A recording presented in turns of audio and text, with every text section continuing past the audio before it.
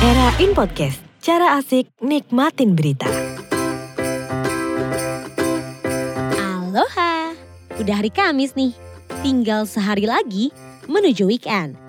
Yolanda kasih rekap kejadian hari ini dulu yuk di What's On Today edisi 19 Desember 2019. Era.id. Di akhir What's On Today edisi kemarin, gue bilang kalau Presiden Joko Widodo lagi kunjungan kerja ke Kalimantan Timur. Nah, yang mau gue kasih tahu sekarang kayak lanjutannya nih. Jadwal Presiden Joko Widodo hari ini padat. Salah satunya adalah melakukan lawatan ke Kecamatan Peso, Kalimantan Utara buat meninjau perkembangan proyek pembangunan PLTA Kayan Hydro Energy. PLTA yang dibangun di Sungai Kayan ini menempati lahan seluas 12.000 hektar dan diproyeksikan akan menghasilkan kapasitas listrik sebesar 9.000 megawatt dari 5 bendungan yang dibangun secara bertahap.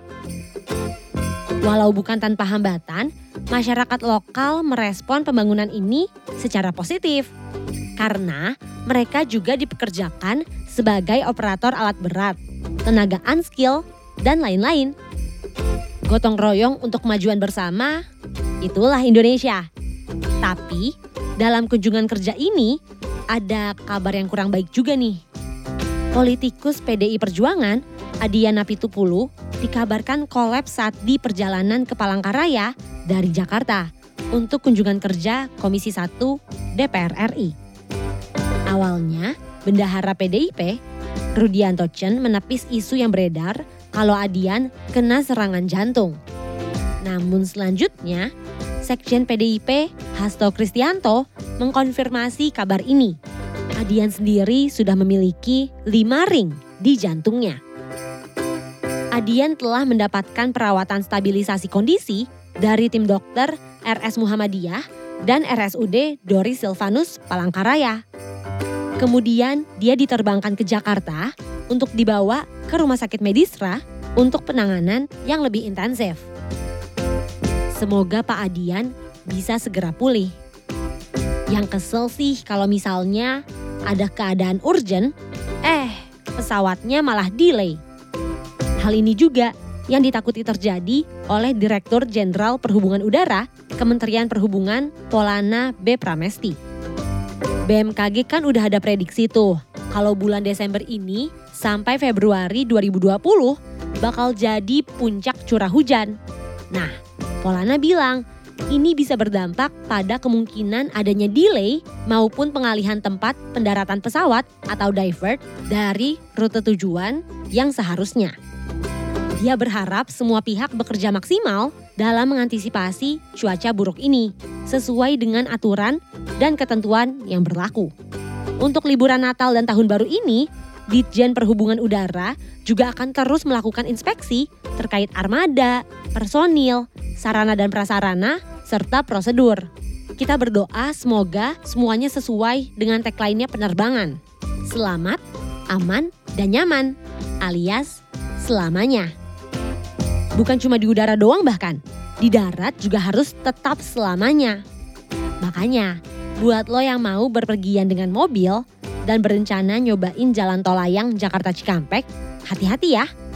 Kabarnya ada 26 titik sambungan jalan tol Japek yang dikeluhkan pengguna karena bergelombang. Tapi 21 diantaranya diakui sudah diperbaiki oleh PT Jasa Marga Jalan Layang Jakarta Cikampek. Rencananya 5 lainnya itu akan selesai diperbaiki hari ini. Mekanisme pengerjaan perbaikannya juga cuma pakai 1 lajur kendaraan. Jadi buat lo yang mau lewat masih bisa kok. Dan biasanya sih malam Jumat gini, mall, kafe udah pada rame tuh sama anak-anak nongki dan ngopi. Kayaknya DPRD Kota Bogor, Jawa Barat juga gak mau kalah eksis nih. Sampai-sampai ada anggaran belanja persediaan bahan pokok untuk Sekretariat DPRD Kota Bogor, Jawa Barat berupa kopi bubuk yang mencapai 130 juta rupiah. Ini masih di luar biaya gula, kopi saset, dan lain-lain ya. Angka itu ada di dalam Rancangan Anggaran Pendapatan dan Belanja Daerah atau RAPBD tahun 2020 Kota Bogor. Wali Kota Bogor, Bima Arya Sugiarto, sengaja mengunggah RAPBD 2020 ini ke website kotabogor.go.id demi transparansi pengelolaan anggaran biar masyarakat juga bisa lihat rinciannya. Nah, kalau masyarakat mau menyampaikan kritik dan saran terkait RAPBD 2020 Kota Bogor ini, bisa langsung melaporkannya melalui aplikasi Sistem Informasi Berbagi Aduan dan Saran alias SIBADRA atau ke media sosial pemerintah Kota Bogor. Atau bisa juga langsung ke media sosial pribadinya Bima Arya. Di saat kita semua nyari promo buat beli kopi, malah ada yang kopinya mahal betul. Malam ini Kids Era Now mau ngopi di mana?